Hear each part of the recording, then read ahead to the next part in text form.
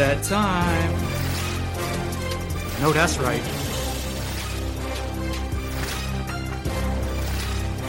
Guess what, everyone? You are now, if you are tuned in right now, then you are tuned in and therefore have positioned yourself to become undeniable in your pursuit of personal, professional, and spiritual excellence, especially spiritual excellence today. But we will wait to get to our guest in just a second. Hopefully, you are pursuing excellence, but if you are not, I can guarantee you have come to the right place. Welcome to this super awesome episode of Become Undeniable. I am your humble host. I will be humble today. I usually say that I'm mostly humble, but I am humble and I will be today. Brad Austin, but I am always keeping it real no matter whose feelings it hurts, while also providing undeniable value every step of the way. Now, I got to tell you, if you have tuned in and you are listening to this show right now as someone who does not believe in God, as someone who may be wondering about God, as someone who has heard all the cliched phrases about God, but you've never investigated for yourself, you've never went down that path to find him yourself, then this episode is a must listen for you. Do not go anywhere. You must stay tuned. It's going to be value packed, and I guarantee you will walk away with, if nothing else, curiosity about God and why you should seek him. I want to introduce my very special guest today. I've gotten to know this man over a very short period of time, but he has taught me so much and he has helped me grow in my spiritual walk so much. He is a absolutely devoted husband to his wife, Heather, for 26 years. He's adopted 6 children from Latin American countries. 6 children, man. Boy, you talk about someone that gives. His main focus is to help people learn how to follow and apprentice with Jesus Christ after Jesus Christ. And we're going to learn about that in just a second. He also happens to be the lead pastor at Issaquah Christian Church in Issaquah, Washington. Aaron Bauer, welcome to the show, man. How are you? Hey, thanks, Brad. And it's been good getting to know you too over, I guess it's been 8 months, almost 9 months. It's been pretty cool. Love watching your journey and excited to be here with you. Man, I'm stoked that you were here and that you said yes. That before we get into, and I'm taking a risk here, Aaron, because, you know, when I introduced you, you said something in our pre-show that said something about apprenticing after Jesus. And if you can, man, I need you to educate me and the audience on what you mean by that. And then we'll go into the actual questions. Oh, sure. Yeah. Well, the apprentice is, if you were in a Christian church context, they'd say discipleship or being a disciple, but we don't use that word so much anymore. But we do apprentice. So if I'm going to learn how to become an electrician, what am I going to do first? I'm going to watch the electrician. And then he's going to say, hey, come in, I want you to hold this tool or hold this wire while I'm doing it. And pretty soon there's a bit of a handoff, right? Yeah. The apprentice starts to do the work and the electrician oversees that. And then pretty soon he's sending him off on his own jobs, right? Because he's learned the trade. And that was the idea of a disciple or an apprentice of Jesus when Jesus like walked with his feet in the sand of Galilee and Jerusalem and all that. And so we have to imagine ourselves in the same mindset. What does it look like to quote unquote follow Jesus or follow in his steps, some of these kind of concepts. And it would be an apprenticeship model where we help someone else say, okay, well, watch what I'm doing. And then, hey, let's do it together. And then let's have you do it and I'll watch and then I'll send you to do that thing. So it's just a simple model that Jesus used that we're attempting to use as well to help people learn, like to figuratively follow Jesus. So do you think that we as because I mean, you lead a church, right? And so, do you think we as Christ followers and even church leadership, generally speaking, do you think that we're doing a good enough job of apprenticing people once they have made that critical decision for themselves? Yeah, I think that's been lacking in the let's say the American church. It's happening all over the world by necessity because that's just the way it goes. If you're in China, you're not hosting a large church, you're hosting a house church or something like that. And so what do? You teach people how to follow Jesus in the everyday stuff of life. But for some reason, we've fallen into a model where if we just have enough people in the room and we teach them enough good stuff and inspire them, then maybe they'll go out the door and know how to follow Jesus kind of immediately. Right. So it's an inspirational model of disciple making as opposed to one-on-one. And apprentices aren't mass produced, if you think about it. They're made, in the trade and in the work, and you hand off assignments. And so we've inadvertently set ourselves up for a model that doesn't produce followers of Jesus. It produces believers in a list of concepts, or, oh yeah, I think that's true. Yeah, I think that's true. I think that's true. And then, okay, well, I guess that's it. I guess we, quote unquote, discipled you, for using the electrician model. So you do believe that electrical currents do come through outlets. Okay, well, I guess go therefore and wire a home or wire I guess you're fine for setting up your Tesla then, because you understand, you believe in electricity. So right. Go out there and do it. And so most of us would say, I have not been trained enough. And so I think, our model has tried to mass produce instead of hand make, for convenience or maybe for some other reasons too. Right. Well, and I know you're the same type of person, man. I've grown very, very sick and weary of whether it is the very, very little bit of political content that I consume, or it's just whatever I'm hearing from people.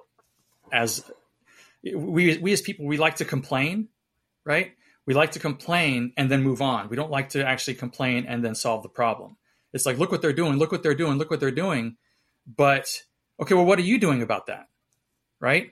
And so I wanted to structure this show as a solution to multiple problems, not only within ourselves personally, right, but within the church itself, right? And I'm not here to call out the church. Let's fix them all. Let's just fix them all. Right here on this show, man. In an hour, hour and a half, we're going to fix all of it. You did talk about risky. So that said, man, let's get into this, because I think people need to hear everything that you're going to have to say. You are much more well-versed in your in the Bible itself, in the translation of things. And so I know I'm going to learn a lot from you today as well. And I'm stoked about that. So let's go. So, I was pondering this myself, and I don't know the answer to this, and I'm waiting for yours, because I want to hear, I was thinking about it earlier. What would Aaron say to people who would disagree with you or I when we would tell them that everyone is seeking God, whether they know it or not, right? What do you say to that? So they disagree with that idea, or? Yeah, absolutely. They you say that to somebody and you're like, no, I'm not. I'm not getting the Bible. I'm not doing this. I'm not seeking God. I'm not actually physically seeking God, right? But there's more layers to it than that, I think. Yeah, I think that because we're created, there's this sense of longing for connection with the Creator, and I guess you could pretend you weren't created or made, or you could pretend there's no authority, but that does leave you with a bit of a gap. I've got a friend like Danny who says, "Man, I'm practicing gratitude," and I'm like, "Wow, that's awesome." So who are you grateful to? Right, because gratitude is a relational thing, not just a state of mind. So to whom are you grateful? Well, I guess I got to work on that, because I don't really believe there is a God. There's a gap there when we try to live like a human, which is to enjoy beauty, but pretend that there was no person to thank for that beauty. We just have these gaps when we see things in our life, like, well, we want justice. And well, why? Why is that important? Well, it just is. Okay. All right. So it's a social construct or whatever, but there's just a gap there. But I think I grew up with a mindset that was, okay, there's a God-shaped hole in all of us, and only God can fill it. And I believe that's true to a point, but I don't think it's all the way in front of mind for people. I met a young woman. She was an exchange student from China. And I asked her, like, so when you were growing up, what did you think about God? What were your thoughts about God? And she said, I don't know. It never came up. I was like, okay, that's a challenge, because remember, there's a God. So I had to, I didn't do this, but I was thinking, I got to convince her that there's a God-shaped hole in her, but it's very challenging to imagine, okay, what would that look like? And what would a materialist worldview, where there's only what you can see and feel, what would that do to you? And it hollows, I think it does hollow you out to the point where there is then a God-shaped hole, because you can't really make sense of all the things like love and beauty and justice, all these things that we long for. You just have to say, well, we just happen to like them now. And we've just come to that socially. We've agreed that this is this and that is that. So I think that God has wired us in such a way to long for him. And if you want to say that's genetic, down to the wiring of the way we actually are, maybe that would explain why most of the world is religious, because there's just something in us that God's put in there that longs for connection with the Creator God. Right. Yeah. You start asking questions, and it doesn't take very long to get to a blank stare. Right. And I agree with you. There is a huge disconnect. And so I'm curious about how that conversation goes. And I'm going to ask you about your atheist friend here in a little bit, but where do you take the conversation with people who are stuck in this absolute non-acceptance of an authority that you just talked about? Right. I mean, I'm hard pressed to believe in a totally spontaneous bang that occurred however many thousands of years ago. It's logically that's hard for me to connect. Right. It doesn't make a lot of sense to me, because action, reaction, cause, effect, none of that's there. Right. Doesn't it make more sense that a creator that was always there just actually snapped the fingers and created the earth and created everything else in it and all the beauty that you're looking at? But I'm curious as how you take that conversation for someone who says, well, there is no authority. Right. Yeah. One of the things that I've studied is how to answer all these kinds of questions. But one of the, and there's a section of Christian thought called apologetics, not apologizing for things, but making a defense of the faith. What I've found is that most people have their own defenses set up against God. And so while I could come up with maybe a biblical answer or my answer, if let's say I could take out my rocket-propelled grenade of apologetics, my defense of the faith, and blow away their barrier to believing in God. What's not to keep them from just taking the next barrier and putting it right in front? Because what they're trying to do is shield themselves from accountability to that authority. That seems to be the atheist project, is how can we kill God so that we can do what we want to do? Some have said, there is no God and I miss him, or there's no God and I hate him. These are some literature pieces in literature. And it's like, yeah, we kind of want to press back against that. So I don't feel equipped, nor am I convinced that it's helpful to blow your defenses out of the water if you're intent on keeping those defenses against God.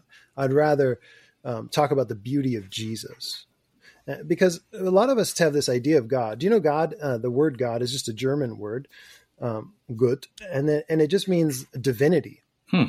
It'd be like going around and calling your pet, hey dog, whatever. No, it has a name, right? Yahweh is the revealed name of the God of the Bible. Right.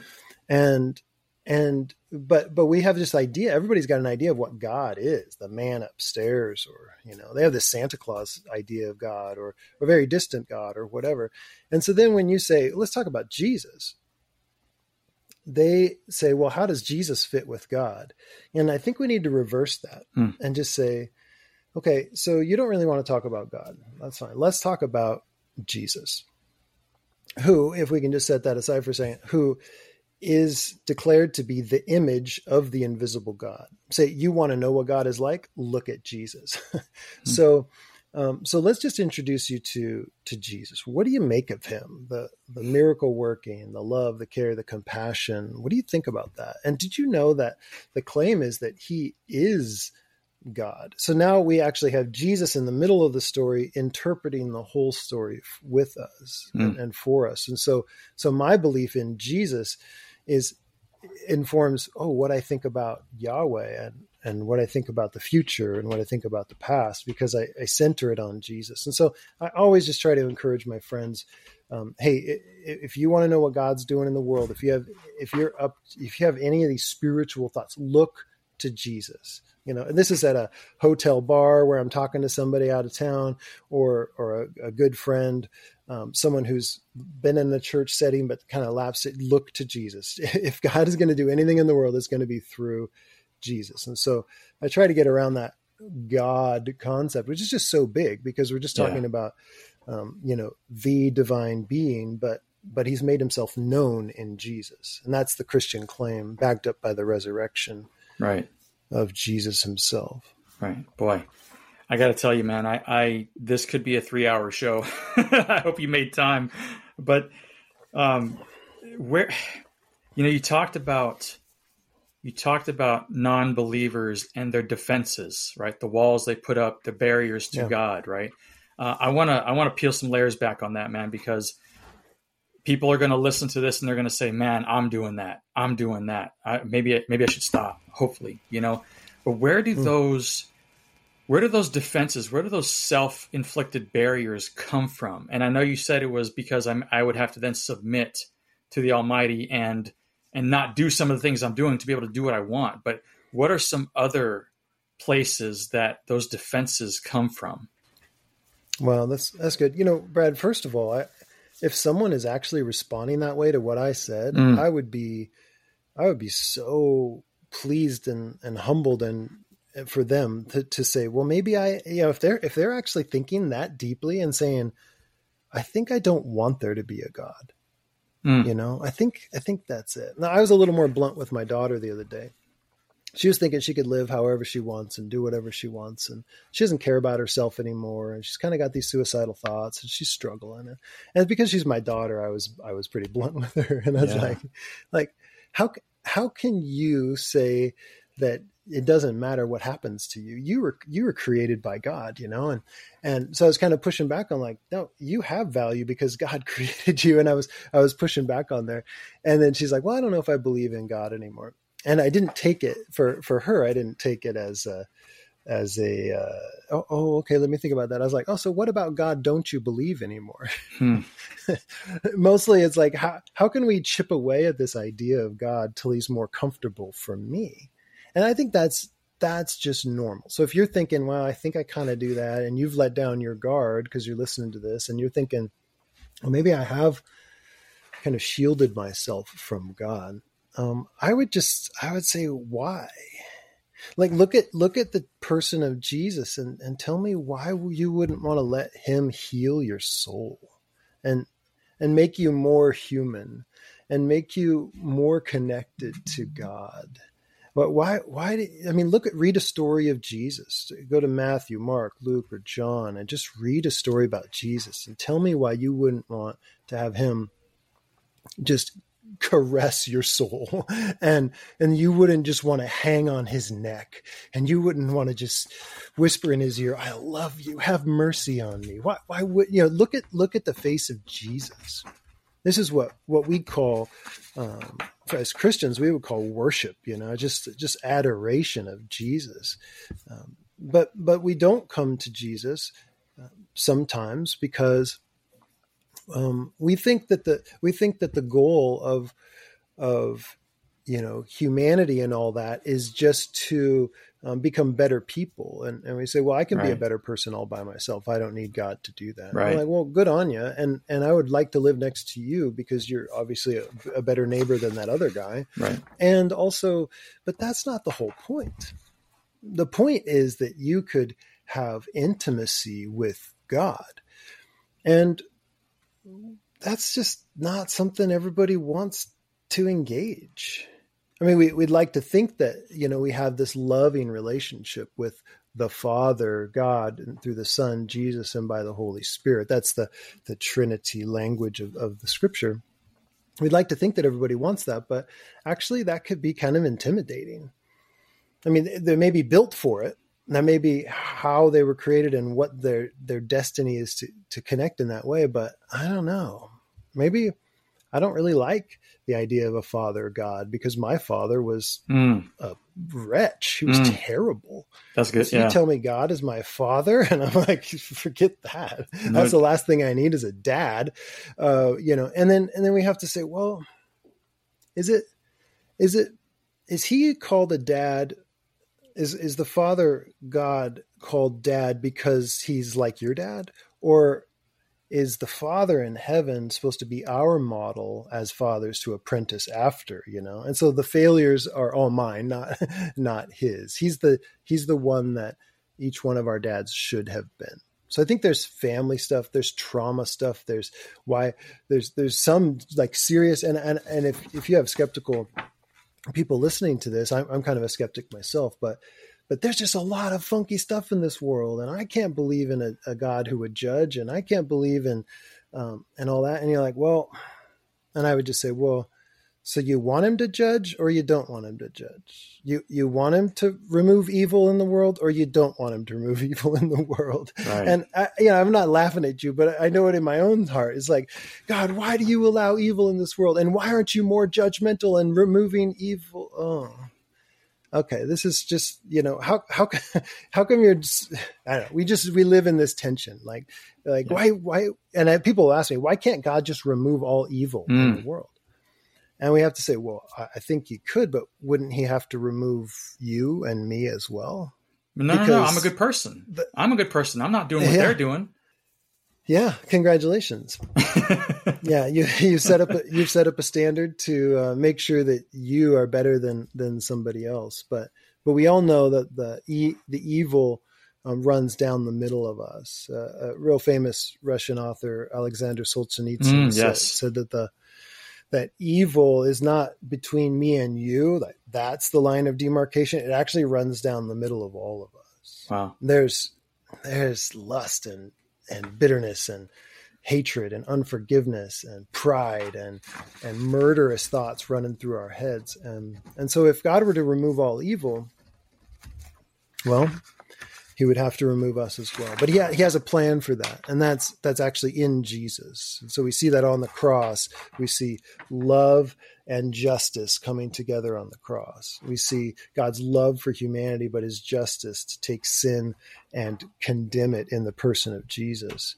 And then he's in this process, which I would invite all of your listeners to engage. He's the authority is that he is king of a kingdom, and he's creating new life, and he's expelling the evil from our hearts and from our small communities, and he's growing this, and to a point in the end when all evil will be quarantined, and that's the only way we're going to actually flourish as humanity. Yeah, and what people don't realize, and one of the things I've had to come to realize over in my life is that, while I may be a good person, quote unquote, I might not have done things that are as bad as other people. But what people don't understand is that if there is a perfect God, a sinless God, and a sinless Jesus Christ, then even the smallest of sins, the bad thought, looking at a woman going by or whatever the case may be, right? That is still sin to him, to the perfect one. Right. So, and no one can tell me that they have not sinned whatsoever. Right. Ooh. I'm just, even just this morning, I was laying in bed praying and going, why are these thoughts still in my head? Why is that that woman that walked by? Why is that still the image in my head? Oh God, help me. Yeah. You know? Yeah. No joke, man. Totally. So I'm starting to wonder if you somehow, I mean, I just printed my show notes out, 40 minutes ago before we got on here, but I'm starting to wonder if you just didn't see the next question for some reason. But let's talk about those cliched mantras, if you will, that I've heard from a lot of people. I'm sure you've heard the same thing from a lot of people. And really and truly, this is not meant to hack on anybody, but it's really to give additional context that they most likely have never heard, right, about what they themselves have said, in hopes of them saying a light bulb going off and saying, okay, well, maybe I should at least try seeking God and see if he shows up, right? That said, so you just alluded to it, this perfect God that we talk about. I mean, why? You've heard it time and time again. I've heard it time and time again, even just a couple weeks ago. Why would such a good God let such bad things happen to people and let such bad things happen in the world? Murder, disease, injustice, etc., etc. Why would a good God allow that, Aaron? Yeah, I just say I don't know. I certainly don't know. And if you've experienced those things, for you, Brad, for your listeners, as I think about stuff for me, I just know that his heart aches for that he is standing beside those who suffer. In fact, that's where he intends to show up most, is when we suffer. And he's there. I've suffered. I've had really horrendous things happen to me. And I think Jesus was there, weeping, struggling with. He's the one who sees suffering, who sees pain. And if you look at Jesus, you read his stories, he sees people and weeps over them. He did heal, and he did come in and care for and meet the needs, but he didn't just like a drop a EMP and save everybody or heal everybody, or just, kind of this, he went around and touched and felt and was around the people who were suffering. And so that's what we know God's heart is for the sufferer. Now, why, how could a loving God who's also powerful allow these things to take place? We don't really know. And if your dad is dying of cancer, and if your wife just got in a car wreck, and if you're struggling with those things, I just know he's suffering with you. If we want to zoom out a little bit and dare to tread the 30,000 foot view of why he might allow those things, we could say something like, is it possible that a limitless God who understands all the interconnectedness of all humanity and all time, and possibly even sees it all at once, is it possible that he has a reason and he can create some good out of that? With the power, the love, the limitlessness, is it possible? And for a Christian, we would say it's not only possible, it's more than probable. It's likely. And so that's where we end up in this concept of trust, which I can't put that on you. I can't say just trust God, right, or something like that. I can't do that. I can't put that on you, but I can say I trust Jesus. I absolutely trust him. I trust his heart for me. I trust the way he cares about me, the way he exposes evil in my life in a way that kind of stings, but like a surgeon, he extracts it and heals my soul. I trust him to do that kind of work in my life and in the life of those around me. But I couldn't, we couldn't come to answer this for that. God allowed this so that this would happen. I think we rarely see that correlation, that causation in this existence where we're at. So, Aaron, I'm really glad, man, and I'm being somebody here. I'm so glad that Jesus is right here next to me, even though I can't see him. I'm so glad that he's hurting with me. I'm so glad he's feeling my pain and everything else. But you know what, man? That doesn't help my father who's dying of cancer right now. that I'm visiting in the hospital, right? Yeah. That doesn't help him. That doesn't help, my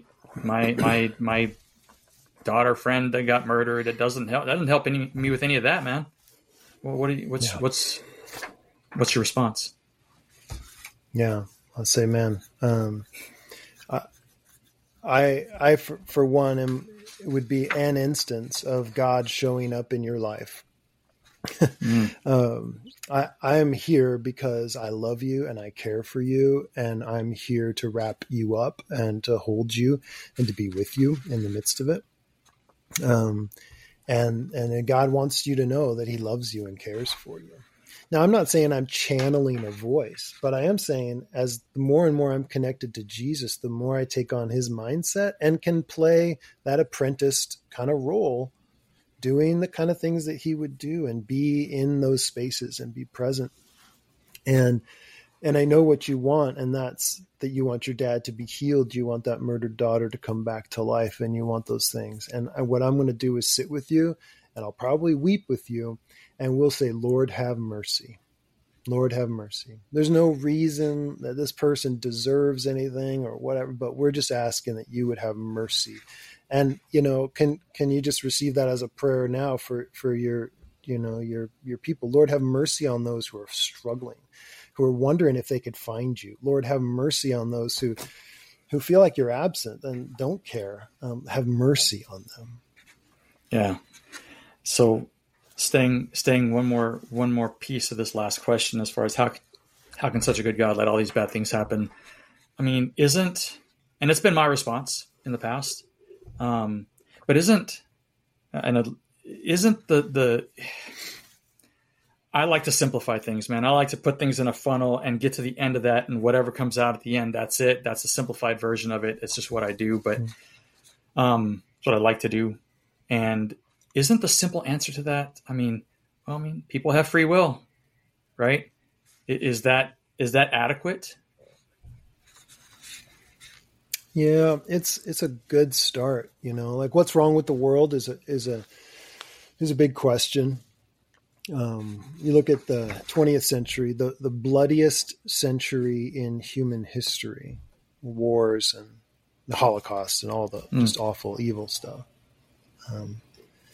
And you could say, humans made some pretty bad decisions, but I don't think that fully captures it. I think there's evil behind that as well, that it's not just human decision-making, which is absolutely, you're there, you're complicit in that. But sometimes, I don't know if you've experienced this, Brad, sometimes there's a power behind some of these feelings that we have.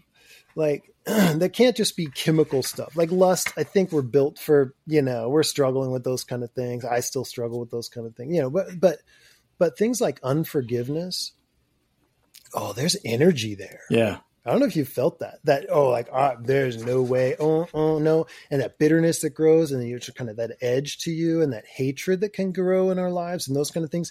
I think that's fueled. I think there's fuel behind that. And I think that we have dark forces, spiritual forces that love to fuel that kind of thing. Like, oh yeah, let's take that one for a ride. And I'm going to supercharge that passion, that desire that you've got. You could say, everybody uses Hitler or Stalin or Pol Pot or some of these figures who murdered millions. And you could say, wow, they made bad choices. What does that really cover it? Does that cover it? Because isn't there something supercharged about that, where they've given in their lust for power? They've made this Faustian bargain with the devil that says, okay, let's if you're going to energize us, let's go. And we have to fight that on a daily basis. And we have to take our thoughts captive and say, wow, okay, why am I thinking that? And why is there so much energy behind that? And Lord, have mercy, have mercy on me as well. So free will does answer a lot of that. But I think that we also have to look at not just fallen humans, but fallen dark forces as well, that are opposed to God's plan to create a new humanity modeled after Jesus, who is the true human. He's shown us what it's like to be truly human, and fully connected to God. Isn't that awesome? I mean, that's the apprenticeship model I'm on, is to be more and more human and more connected to God. And yet, what does our society say? Just do like the animals do, live more instinctual. Like, right. Who's becoming more human in that? Like, the true humanists are the people who are looking at the true human and trying to become more like him by God's power, as opposed to giving in to these other forces that would say, I don't know, you should just do you and take what you want and go after it and don't let them get in the way, as opposed to the way of Jesus, which is, hey, if you need that, you can have it. I've got a provider in heaven, and that's where generosity comes from. Is it's fueled. There's energy there too. Mm-hmm. So you see this in churches sometimes, and in Christian lives. You see, like, what is fueling this person's passion to care for the lost, or to stay committed in these relationships, or to give so much, or whatever. Well, there's fuel there too, but it's toward kingdom. It's which is the claim that Jesus is on the throne, and that he's then creating and new creations in humans who give their allegiance to that king, who then start to live like that king in this apprenticeship model. So there's fuel there too. In fact, I believe in the fuel from heaven more than I do the fuel from what we might call hell. Right. Yeah, no, you have to peel it back a little bit and say, for example, those dictators of the past, right, who murdered millions, they didn't just wake up and decide one day, hey, I'm going to do that, right? What was the cause of that fuel you talked about, right? Where did those thoughts come from? And I think clearly a lot of times it starts with thoughts, right? It starts with thoughts, and depending on what those thoughts lead to, it metastasizes into tragedy, right? So we have to be very, very careful and discerning of our thoughts, because a lot of times they're not placed there just by us. Would you say that's correct? Yeah, I think we all kind of have that third person voice that we kind of chat with. It's like, should I do that? Should I not do that, or whatever? But sometimes there are what we might call outside thoughts that, like, whoa. Well, does that one lead me toward God and toward becoming like, Jesus, or does that one lead me away? And I think we can have that, maybe what we would call that third person voice. I call myself Bauer. That's my last name, but I call myself Bauer. So I'm like, Bauer, what do you got to do? Why do you got to do that? And so I'll criticize that, but there's fuel from one way or the other that can influence that voice as well. So yeah, I'm not saying I hear a lot of voices, but right. You do get a lot of thoughts. And you say, wow, where did this one come from? Because that didn't originate with me. Right. Don't just act on it because you get it, right? Just stop for a second. Always stop for a second and determine where that could be coming from. Is it from, if you are a non-believer, then you at the very least stop and say, is that going to lead to good, or is that going to lead to not so good? Right. I mean, one of those outside thoughts, the voice, if you will, is the reason why I'm doing this show, man. We talked about this previously, right? I'm not a podcast host. I never thought I would be one. Even though people have said for years, hey, man, you need a podcast. I'm like, nope, not me, not how I roll, not what I'm doing. And then the thought just popped into my head one day in a time where literally nothing was coming to fruition with my business and with this, and nothing, right? And so it just felt weird to me that this random thought of starting a podcast show just popped into my head. And like we normally do as humans, a lot of times Christ followers ourselves, we say, yeah, okay, go away, and not for me, whatever, and just move on with our day. And then it just kept getting shoved into my head over and over and over, and it wouldn't leave for weeks, man. And I said, okay, you know what? I'm either going to be stupid, or I'm going to sit here and pay attention to it and just go down the road and see what happens, because God is telling me to do this. And that's why I'm doing this. I'm not doing it to be famous. I'm not doing it to make money. I'm doing it to really serve others with great guests like you, who can help people think about something and impact their lives. Right. And what he does with it is what he does with it. And I'm having fun. You know what I mean? So this show started because of that voice. And you told me on a message, you said, Brad, you said, following Jesus is crazy. I remember you saying that. You said he will take you crazy places and places you never thought you would be. Amen, brother. That is the case right here today. I remember you saying that. So let's continue, because I want to get to more of these cliched mantras in hopes that people will start thinking a little differently. And it's just for the betterment of themselves, to be honest with you. When you have that relationship, you will, over just even a short period of time or a little longer period of time, whatever, you will see that manifest into positivity and great things in your life. So I see, Aaron, this like overall, especially in non-believers, obviously, I see this lack of reverence, right, for who Jesus is. You ask people if they know who he is, if they know about him at all. Yeah, I've heard of Jesus. It's like he was a great teacher back in the day, right? Or some other bland titles that as if he's just anyone else.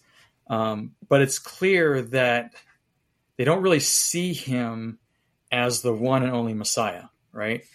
And I guess I'm curious as to what could you say to them to start looking at him a little differently, to see him for who he is, or who he was and is, right? What are your thoughts? Yeah.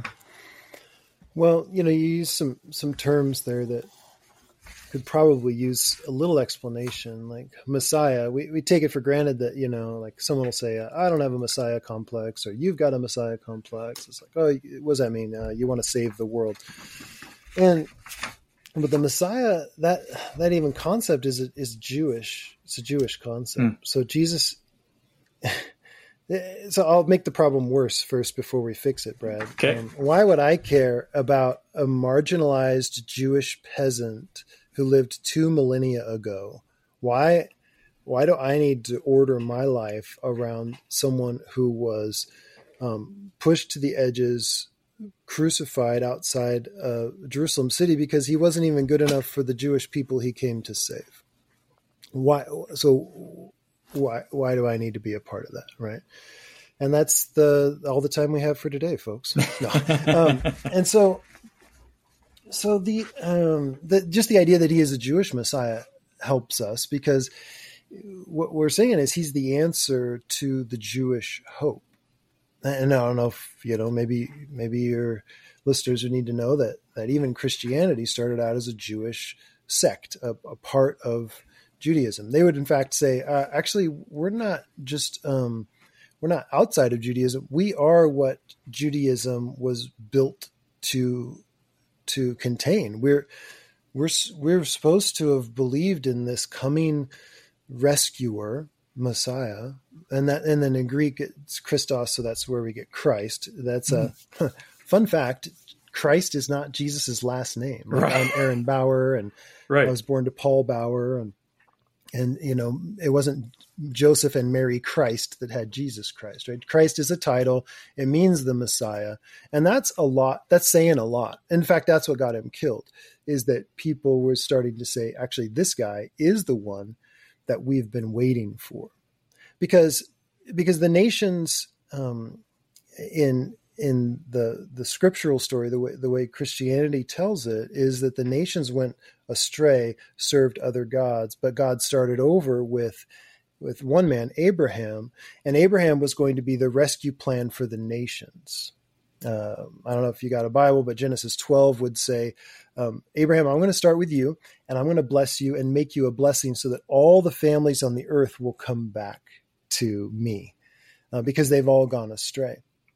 And so that's just page 12 of the Bible. And then we've got the rest of the Bible to go. And then what we see is that the Israelite people that come from Abraham fall away and need rescue. And so the rescue plan for the nations then needs rescue. And so now so it's like the tow truck is broken down and it needs a tow truck.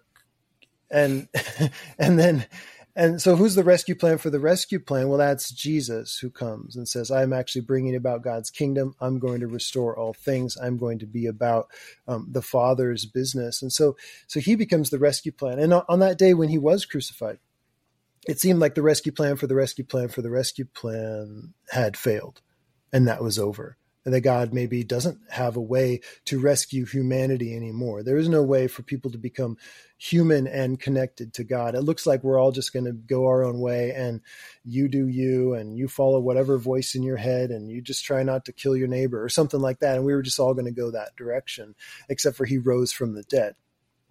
And rose in such a way that it was a bodily resurrection. And he appeared to people, and he appeared to his disciples and to large crowds, and to this individual and to that individual, and showed himself to be alive with many proofs, says the Bible, because they know, it's not like, in first century, they let everybody just rise from the dead, or they didn't really understand death. That was what my atheist friend was telling me the other day. He's like, he's probably just, they didn't really understand death exactly, or whatever. I was like, no, they knew that when you die, you don't come back. That's kind of the way it goes. And there's some more nuance to that, but they knew that. And they had doctors to poke him, leave him for 3 days. Okay, he's not coming back. We bury him. And that's just the way things went. And so when he came back, he said, actually, my resurrection shows that I now have all authority in heaven and on earth. So all that realm, that dimension that we call God's space, and in our space, that Jesus has all authority there. And so that's where we get the commission to go and make apprentices and let them know, teach them to obey everything I've commanded you, baptizing them in the name of the Father, Son, and the Holy Spirit. And I'm going to be with you all the way to the end. And so Jesus is revealing that God has not given up on humanity. Otherwise, we really wouldn't have much hope for that. It would just be go your own way, do your thing. And yeah, humans do bad things. But there's a restoration plan, a new creation plan, a kingdom is what it's called, so that we can all then partake in that. And we do say that this, as a follower of Jesus, we would say that this takes a bit of a leap. There's that allegiance to Jesus, faith in Jesus, comes by way of a supernatural connection with God. It's not just, okay, fine, I believe that. It's because God has become so desirable, and my sin and this world has become so undesirable that I trust in Jesus. And so not everybody's going to do that, especially in a nation like ours, where we're just living for today. Who cares, right? I'm just, my friend Jason is like, I'm just ready to take a dirt nap, whenever, and that's it. There's no soul, there's no whatever. I don't even care. I'm living for now. YOLO. And I just don't think that's accurate, that you only live once. You live in this body, you die. There's an unnatural separation of who you are, but that one day there will be a resurrection, just like there is a resurrection of Jesus, that he's launched that idea of resurrection. We will all be recombined with our bodies, and that's for good or for bad, whether we want to be with Jesus or we don't. Wow.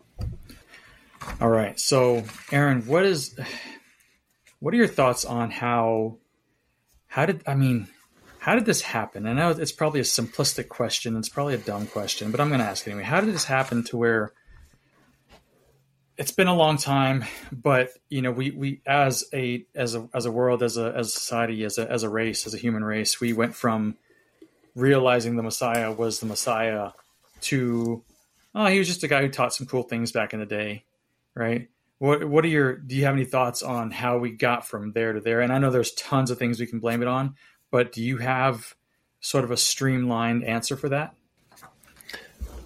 Yeah, I'm not completely, I can't quote it chapter and verse, but the Enlightenment, this process in Europe, which started to get fascinated with human capability and what we could do, started to kind of try to close the gap between God and us.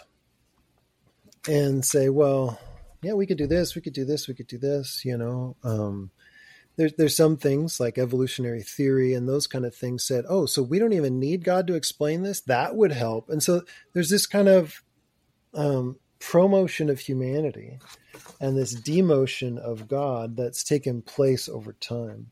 And I will say that Christian scholarship hasn't helped much. We had some theologians in the 18th and 19th century, mostly coming out of Germany and other places like that, who started to say, well, let's actually get back to like, what can we actually know about Jesus? And we certainly can't use the eyewitness testimony because they're biased. So let's take our bias and our bias 1800 years later and try to determine and we'll critique the Bible. And it's actually called literary criticism, so we're going to critique the Bible. And so even Christianity hasn't had a real consistent thread, especially maybe in the Protestant world.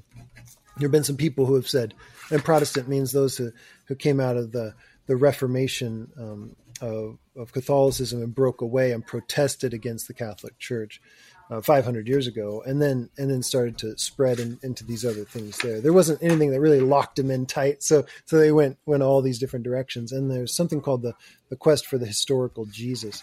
That sounds lovely, but it turned out it was, how do we break apart the Scripture? They would actually have these moments where it hasn't been too long ago since this happened. A group called the Jesus Seminar would actually vote on what this group would get together and vote whether Jesus actually said that in the Bible or didn't, until they get down to this version of Christianity that was so stripped away from the biblical text that it barely even, you could barely recognize Jesus. He was just a peasant or just a teacher, just a good guy. And, but we don't really know and can't trust what he said because, of course, they're biased. And I will claim that the gospel authors are completely biased. Their goal is to show you that this one who came and lived life among them and died and was raised and buried and then raised and ascended to the throne of heaven is the true Messiah, the King of the universe, is God himself. And so they're absolutely biased, but they're also eyewitnesses. And so just because someone is an eyewitness, you should probably listen and hear what they have to say. Yeah. And now we have this, you talked about what humans can do and what less need for God, et cetera, et cetera. And now we are in this race to transhumanism and everything else, right? That is the cloning of humans, or I don't even understand all of it. It's an attempt to live forever, I guess. But that's where certain people and certain entities are trying to take us. And I just think that is a dangerous place to try to go, man. But did you want to say something else on that? Oh, I could say something about everything, but no, that's fine. I agree with Brad on this. Awesome.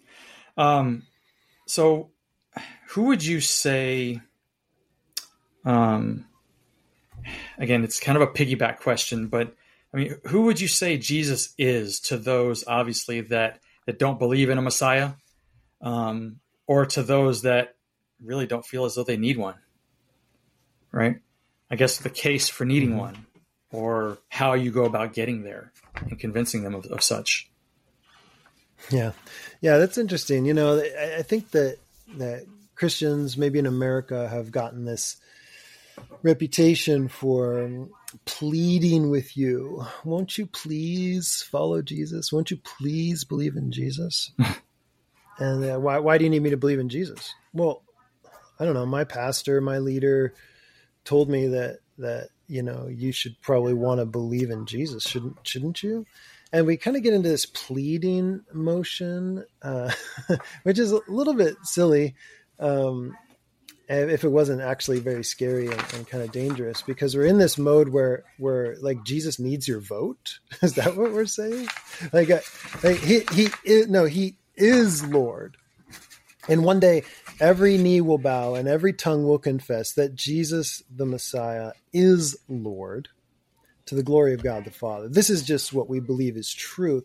What's with the hand wringing and the, I just can't be okay if you don't believe the same thing I believe in. That sounds like we're just trying to get people to win on our side. Rah, rah, me spirituality is what I call it. Like, I've got the Spirit. Yes, I do. I got the Spirit. How about you? And then we've got more Spirit. We've got, and so if I could recruit you and acquire you as a token, and I could put you on my side of the board, and then I feel better and I feel like I'm winning. We don't need to win because Jesus has won.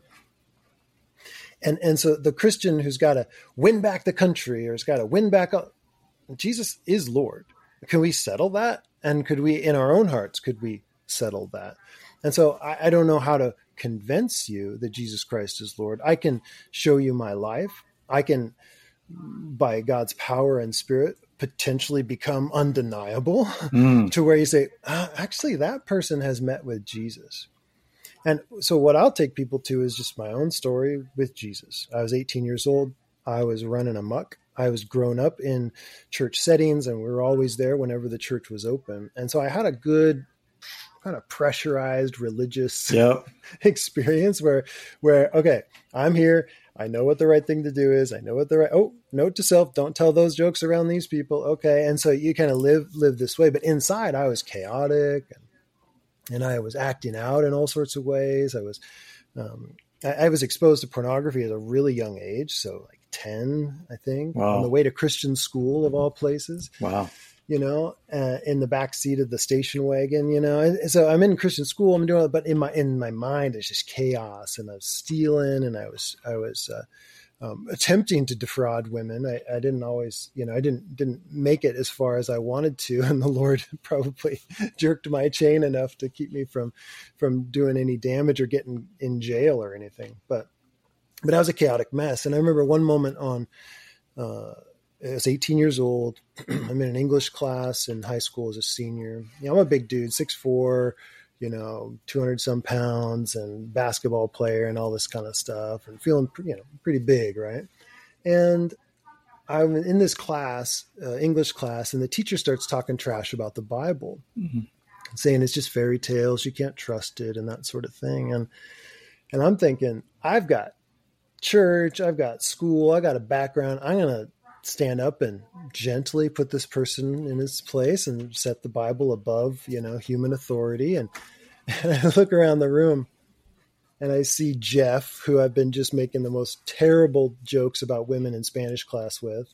And then there's Joanna, who I've basically propositioned for sex in gym class. And I look around the room and there's my basketball buddies. And I look around and I just had to sit my butt in the seat and just say, you are not the guy to represent Jesus. You are completely deniable, to use your term. And so that night I was just talking to God, just saying, I don't know, man, I can't do this. And I was weeping and I just said, Jesus, I don't have what it takes to become the Christian you want me to be. And I heard, I never said you had what it takes. This is something I'm going to do through you. And I said, well, then you can just have my life. And that was at age 18. And by that fall, that was in the spring, winter. And by fall, I saw a new person. Other people saw a new person. There was change, new creation. There was a change in desires. That we talk about the evil being expunged and getting out of it. There was different desires. I didn't even want the same things. I started to just pursue goodness and serving. Instead of hiding all my sin and shame, I was out in the open about it. Instead of stealing, I became a generous person, and on and on and on and on. So that's how my story with Jesus came, because I said, you do you, Jesus. And he's the only being in the universe you can actually say that to, and everything's going to go well. Jesus, you just do you. You do you. And I'm just going to submit myself to you. And when you do that, oh my goodness, your life begins to change. So whatever your brokenness is that you're experiencing now, Lord, have mercy. We talked about that, and just turn it over. Just say, okay, take my life. But you have to kind of get to the end of it, end of kind of your quest and what you want to do with yourself. But Jesus is there. He's waiting for you. So that's a long way to answer it, because he is who he is. Jesus is who he is. And then we submit ourselves underneath that. And as Americans, we just don't like authority. Right.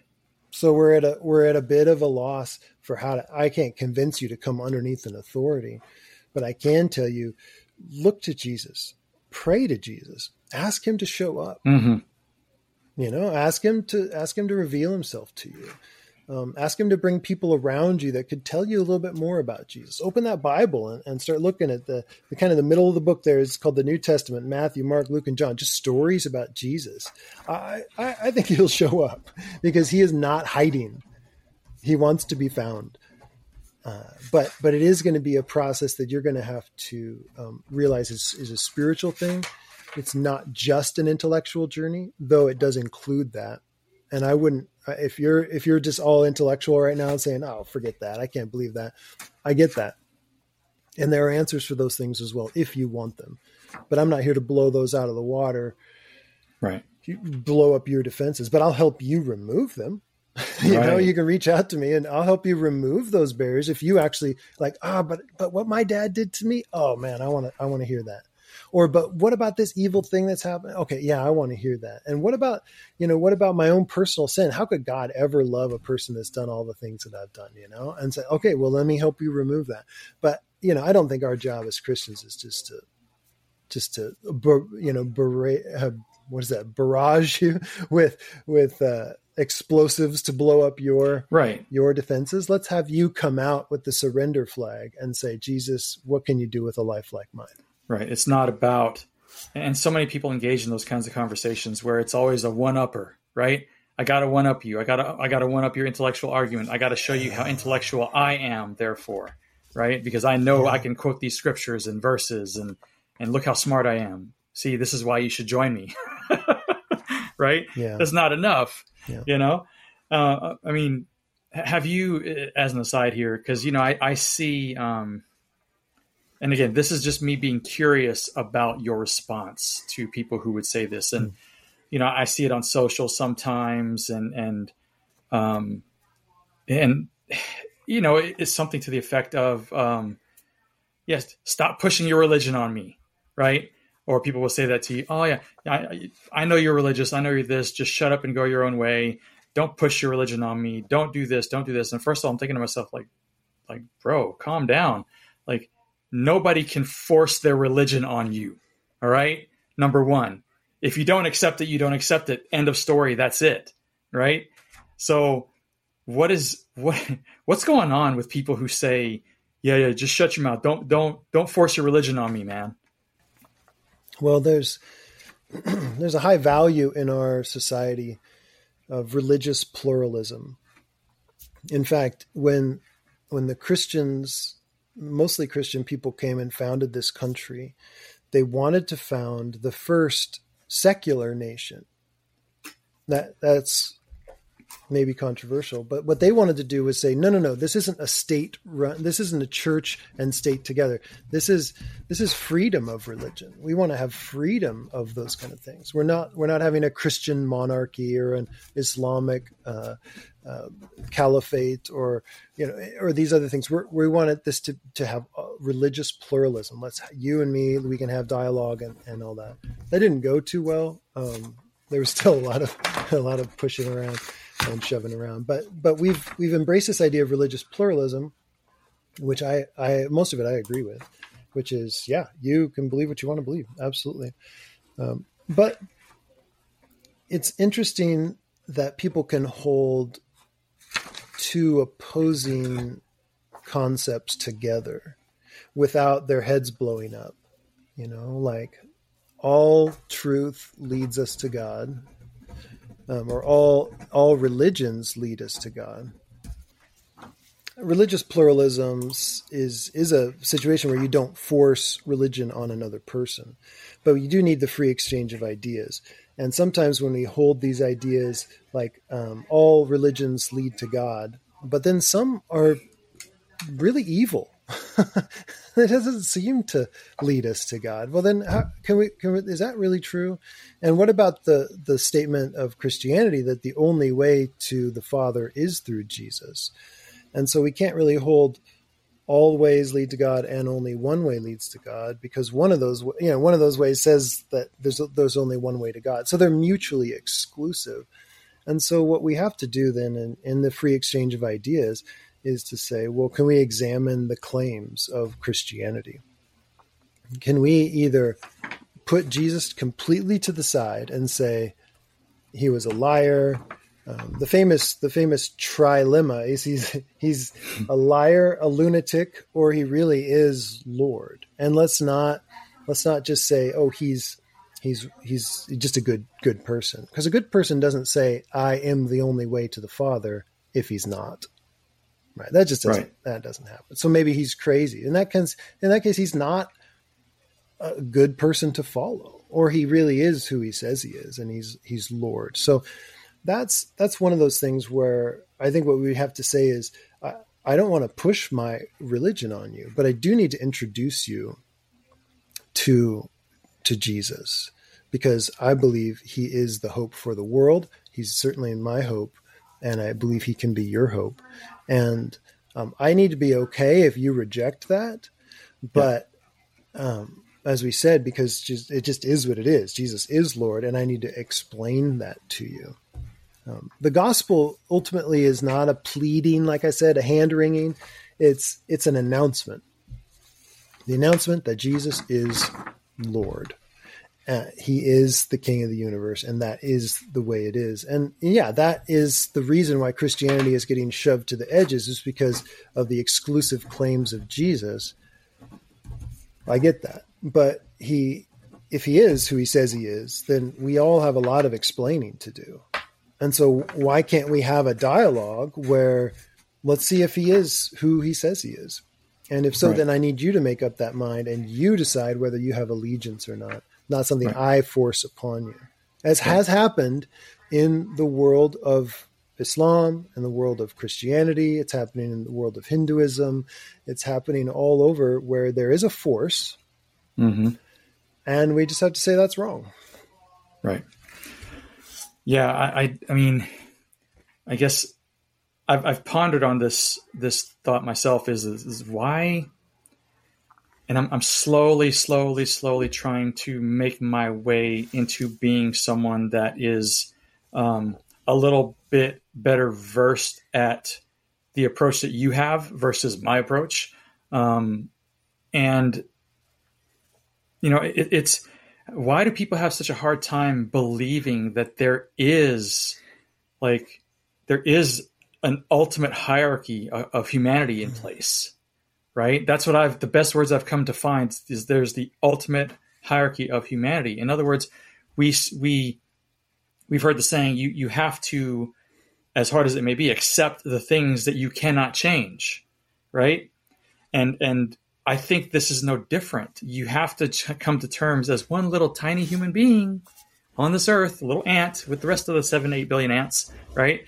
And come to terms at some point with the fact that there is a God, you are his child, you see what I'm saying? Like, I think there's a rebellion there that we've touched on earlier, but there's a lack of acceptance of that ultimate hierarchy. And do you think that's still the same thing? Like, I don't want to submit to that authority. I just can't. I want to live my own life and do me, or is it something deeper?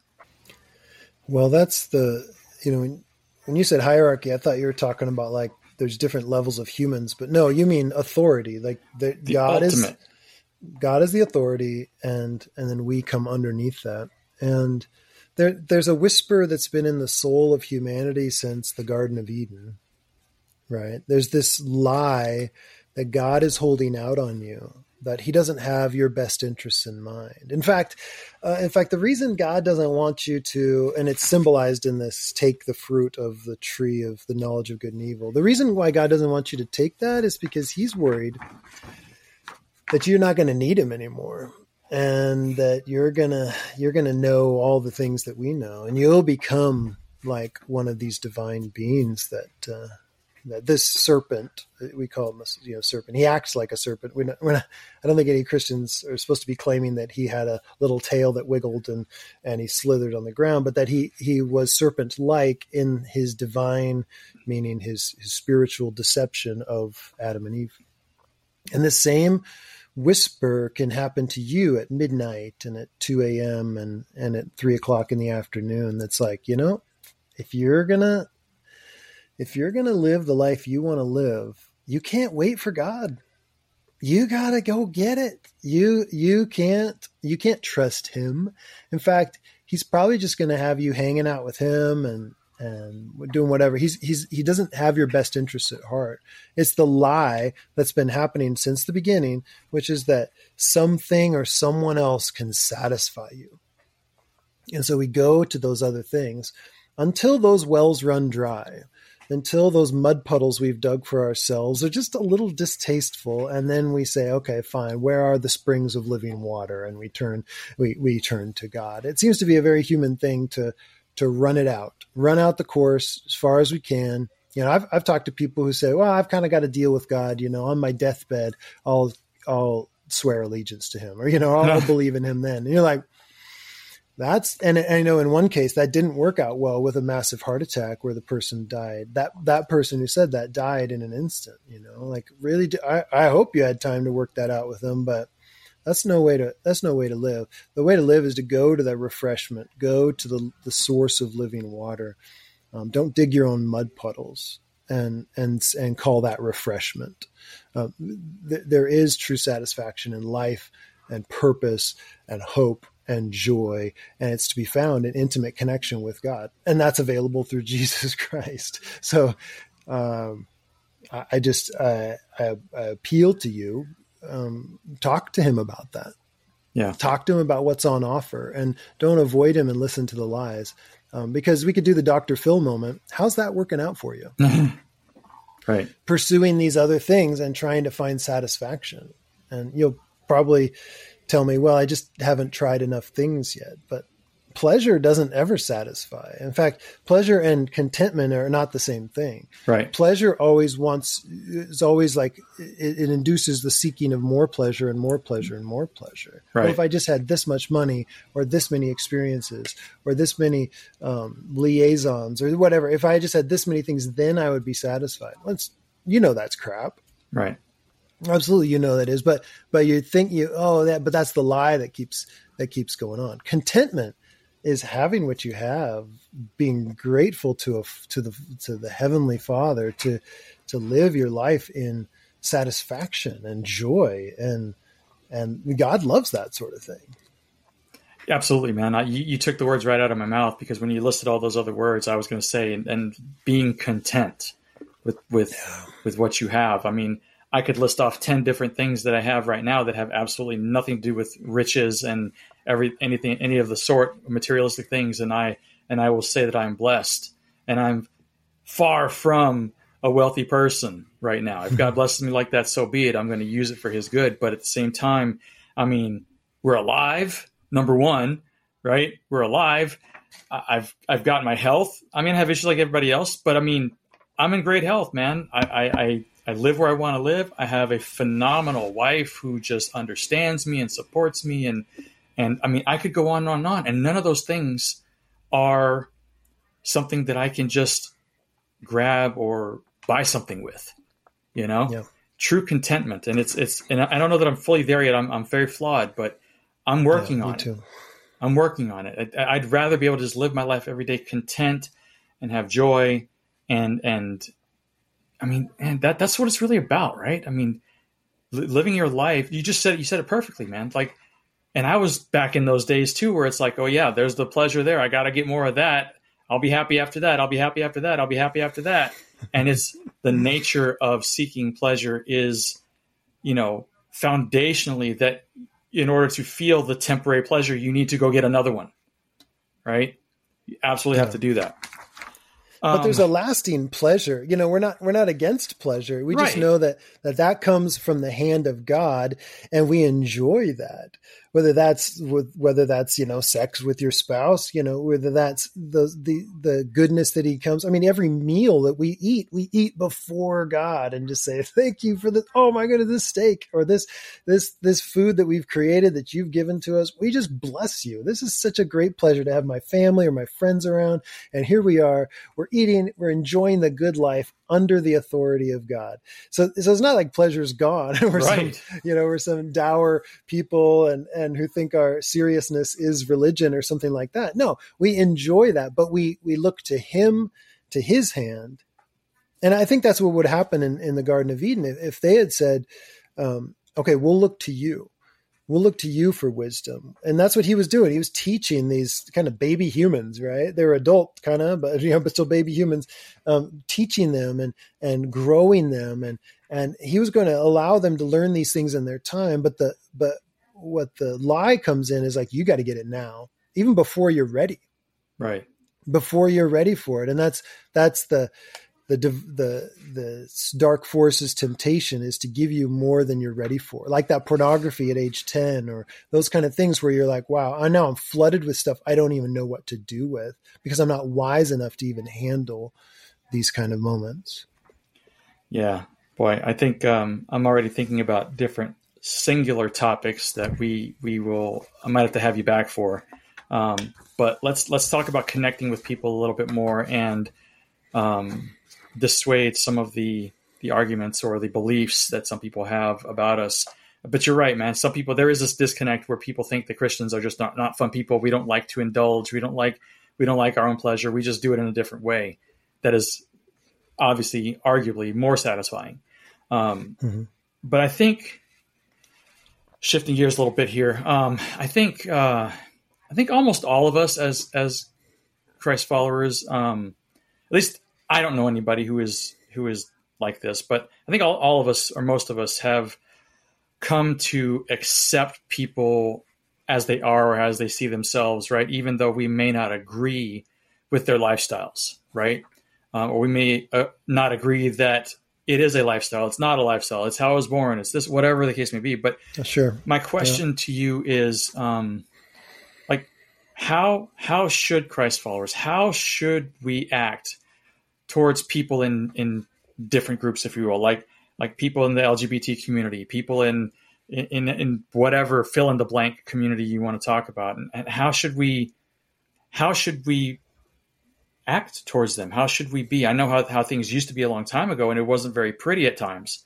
But again, I think a lot of that's changed. How should we act and be towards them, even though we know what we know about what God thinks? Yeah. We have a category for this, we have our own faults and we have our own struggles and we have our own, man, I wish I hadn't done that. Man, I wish I hadn't done that. And yet we still love ourselves pretty well, I'd say. I mean, you're loving yourself pretty well. I'm loving myself pretty well, putting up with my flaws and all that kind of stuff. Yep. We can do that with other people as well. We don't have to put our understanding of how God orders the world on them, but we can introduce them to Jesus. And I believe Jesus orders your world. And maybe that is the invitation, is to say, Jesus, would you help me put all this confusion to right? Would you do that for me? And what I want to do is love that person and introduce them to Jesus, because I believe he's real. I believe he can do the heavy lifting as far as I need to convict you of this. I need to direct you this way. Right. And that does happen in Christian community. So let's say a person I'm a follower of Jesus now. I believe I'm allegiant to Jesus. I confess that Jesus, the Messiah, the hope of Israel, is actually the Lord of the whole world. And I want to submit my life to him. Great. Let's go on that journey together. Right. And that's that apprenticeship thing. And then if someone comes to me as a follower of Jesus and says, hey, I'm starting to wonder about these choices I'm making. I've been going with what has been in my heart, which is I'm pursuing same-sex attraction, or I'm struggling with this, or I'm going in this direction. And so I say, well, let's put that before Jesus, and let's open the Word, and let's see what that looks like. And so that process of following Jesus would then start to expose, like, wow, I've got some disorder in here. And I do too. I've mentioned some of my disorder that I started with. So no one's claiming like you're disordered and I'm not. It's that Jesus does this whole work inside of us to start to shift us and change our desires. Go figure. But that's not something I'm going to do for you. I don't go put you in a gay camp and change your desires and do all that kind of thing. No, that's a process that God does, or sometimes he doesn't. Like I've read some guys who are same-sex attracted, Christian ministers, like they're pastors and leaders. And they said, you know what? I'm still not attracted to women, but I've decided that though I have these desires, I'm not going to pursue them because I've had a conversation with Jesus. I've looked in his word. This is not okay. And so for that person, they said, I don't know if God will ever change my like orientation, as we call it, but that doesn't matter. I'm going to be holy or pure. I'm gonna not pursue the things that I know are displeasing to God because I want to please him most, not please me. I want to please him the most. But I can't put that on a non-Christian person and say, what are you doing? How come you're not trying to please God with your whole life and swear allegiance to Jesus? Because that's not who I am. Right. Like, oh, that's right. Actually, you're the one living out your job description just fine. Maybe as a Christian, I should live out my job description.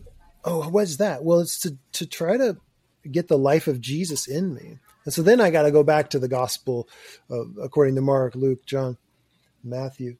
And then I got to see, oh, how would Jesus have interacted with this person?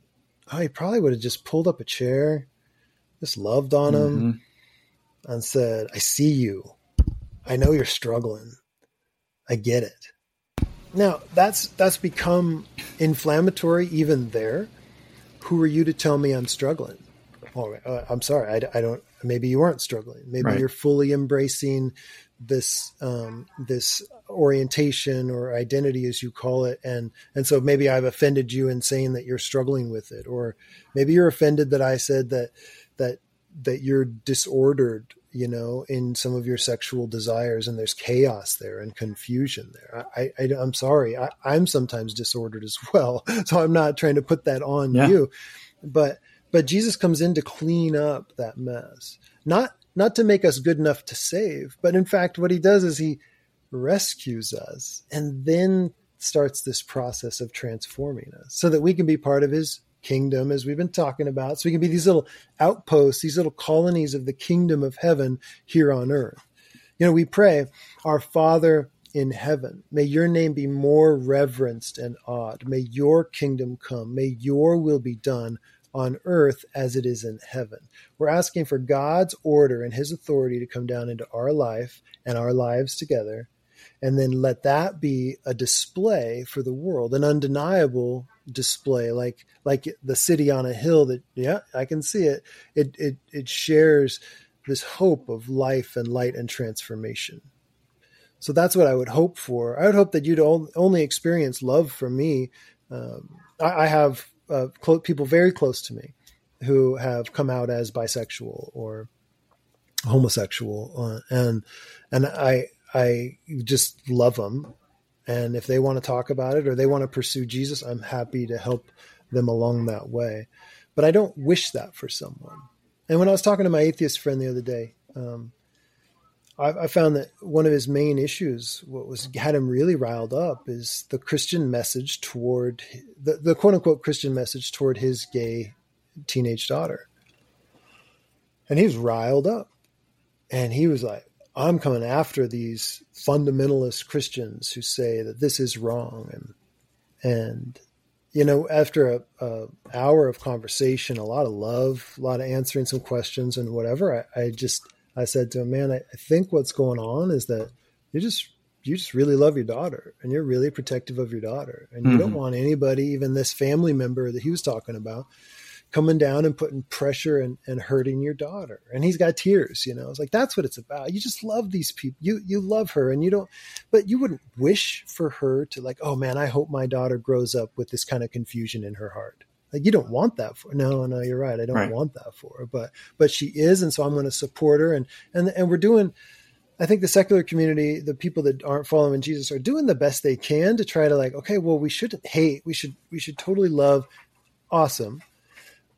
Yes. And also we can hope for better and for more, and we can hope for order and peace and we don't, and from a Christian perspective, you're not going to find that by becoming more instinctual. It's going to become by being more like Jesus, who's truly human. So maybe there's a message of hope in there, but certainly a way for us as Christians to love people, maybe in the way Jesus does. Yeah, I think that's where it starts. And once people see that you're not there to condemn, right? It's really just about having a conversation. I think that lead in with having peace for his daughter himself. I think it's a great lead in, because if you're sharing a way to get that should not be confrontational, right? The world isn't going to really give it to you, right? It's chaos everywhere. But I think that you said, how would Jesus approach that person we were just talking about, and with love and everything else? Yes, I think he would have invited him to dinner, sit at the table with me, right? Let's talk, let's fellowship, Yeah. let's learn about each other, right? Yeah. So I think there, if I'm getting one big, huge thing that I'm learning out of this conversation, man, which I'm really grateful for, is that even in my humanistic desire to potentially see an opportunity to one up somebody on something, I need to throw that away and just remove that, and really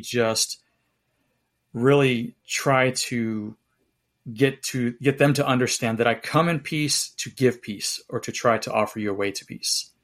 Right. Oh, that's nice. Yeah. Right. And I think that was a huge takeaway for me, Aaron. So I really appreciate that a whole lot. And I think that one little thing will open up doors for a lot of people if they can just put it into practice.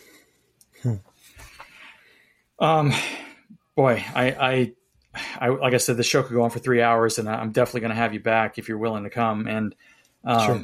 We're going to talk about different things. I'm leaving out a question on purpose for that reason. But the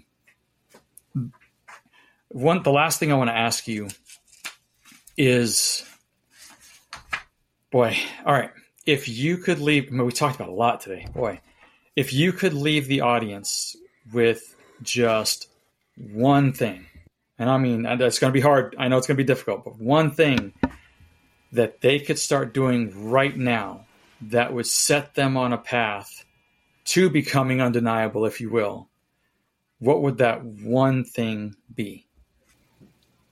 I think the way to become undeniable is to associate yourself with the one who is undeniable, and that would be Jesus. So if, we all associate with people because we want them to rub off on us, like, hey, I love that guy.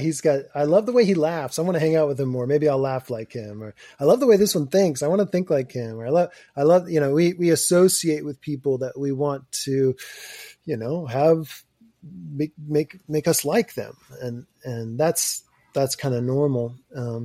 But to associate with Jesus, to come to a conversational level with Jesus, to have, we call it prayer, and that's maybe the technical term, but for some people it looked like a blind person alongside the road as Jesus was coming through town, and he would say, Jesus, son of David. David was the king of Jerusalem in the past, who, if he's the son of David, then maybe he's the new king. So he'd say, Jesus, son of David, have mercy on me.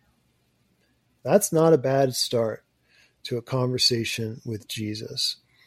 Because as he starts to settle your soul and starts to heal you from the inside out, then you aren't trying so hard to impress everybody. And I think that's your one-upsmanship you're talking about. Like, wow, I want this person to really be impressed with me. I want this person to be really impressed with me. Well, what if, man, I really want my connection with this person to ultimately connect them to the one who truly is undeniable. And if I can back out of this conversation, I could fade into their distant memory. And what was that one guy who introduced me to Jesus? Well, never mind. I met Jesus. That's the one that's important. So I would say start a conversation with Jesus. Say, my soul is not at rest. My heart is not healed. I am struggling with these things. And say, Jesus, would you take over? And starting that conversation will truly help you become undeniable, because they'll look at you and say, wait a minute. So you don't run after all these other things, and you don't need this approval, and you're not always trying to one up people, because you seem to be at peace, like you mentioned, Brad. And that only happens as the life of Jesus rubs off on you through your allegiance to him. That's good, man. That's really good. And I hope people aren't intimidated by any of that, because, I almost want to follow up this question with how hard is it to do that if I've never done that before, and I'm not connected to God. I don't even believe in God right now, but I'm gonna ask Jesus to come down with me, and they may feel like they are not worthy or out of place or whatever. But I mean, like, as simple as how do you do that? How quickly, how do you tell somebody to, Aaron, I don't know how to do that, man. Do I just sit there in my room and just say, hey, Jesus, come hang out? What do I do? How do I do that? What's the short answer to that? I'd say, Jesus, if you're there, like Brad and Aaron say you are, and you're as good as they say you are, I need you. Come, be real to me. And then, open your Bible. Go to the gospel account. I would say Luke.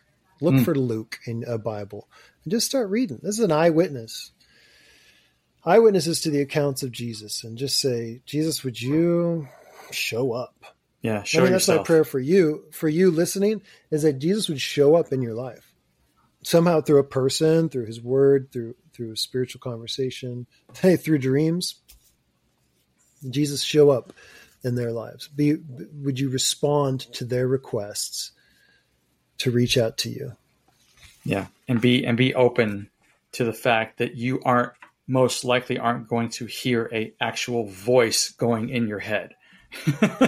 Right? Like we're speaking right now. It's the word of God, I've learned, is not really just an actual voice saying, hey, Brad, start the podcast. I couldn't have made those words out. I just knew what it was, right? It could be through another person. It could be something you see. It could be a dream. It could be all those things. I just say be open to all those things, right? Yeah. It's not necessarily, a microphone's not necessarily going to pick it up.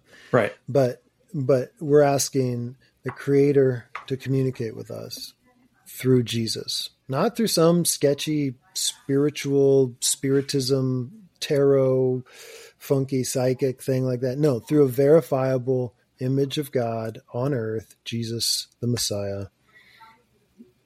Absolutely. You got to name Jesus. Absolutely. Aaron, we're coming to the end here. And if there are people that are listening that have witnessed your calm, accepting, welcoming demeanor, and they say, hey, you know what, man, I need to reach out to the guy. I just have a question or two, right? I know you have conversations with people all the time. So I want to give people an opportunity to reach out to you, and how can they connect with you outside of here? How can they reach you? Well, that's great. I'm not very active on social media, but I can always take a message through Instagram or Facebook. And I'm just facebook.com/Aaron.Bauer. Go figure. So you can find me there. And my email address is aaron@issaquah.cc. Issaquah is the name of our town. ISSAQUAH.cc. And that's our website as well. And you can find me, and it'd be a pleasure to help you learn how to walk with Jesus and find community wherever you're at. Yep. Once again, guys, that is Aaron, Aaron, @issaquah.cc. ISSAQUAH.cc. Aaron, my friend, I know this won't be the last time. I thank you very much for the amount of time you spent with us today and the amount of substance that you've provided. I'm truly grateful for it, and I just hope that our audience got as much out of it as I did, and I appreciate you being here, bro. Thank you so much. Yeah, you're very welcome. Thank you. Well, that's about it for this episode, guys. It is my hope that you thoroughly enjoyed it. I know I did. I hope that it brought you some undeniable value that you can take away. If nothing else, it is my hope and prayer that you heard something, one little thing at least, that got you thinking or got a desire sparked in you to learn more. Whether you reach out to Aaron to learn more, whether you go read the Bible, whether you just sit in a quiet room by yourself and say, Jesus, come, if you're real, come see me. I can't tell you how many stories I've heard of people feeling him after asking him to come. But it's my hope that you found things that you can take away from right now. And honestly, if you didn't hear anything that was undeniably valuable to you, then clearly you weren't listening, because this episode was jam-packed, right? So what's your next step after this? What's this next step with the show ending? Really and truly, it's to pay it forward by sending the show to people you know, all right? Maybe while you were listening, you thought of someone that just really, really needed to hear that one point that Aaron made that was just so phenomenal, right? Maybe that point was made just for them, right? Send them the show, right? Takes just a couple taps of your thumb. It won't take you much time, and you may change somebody's life literally just by sending them the show, right? After that, if you would, please leave us a generous review so that the show can grow and get this value into the ears of more listeners that really need to hear it, right? Remember, I say it every time.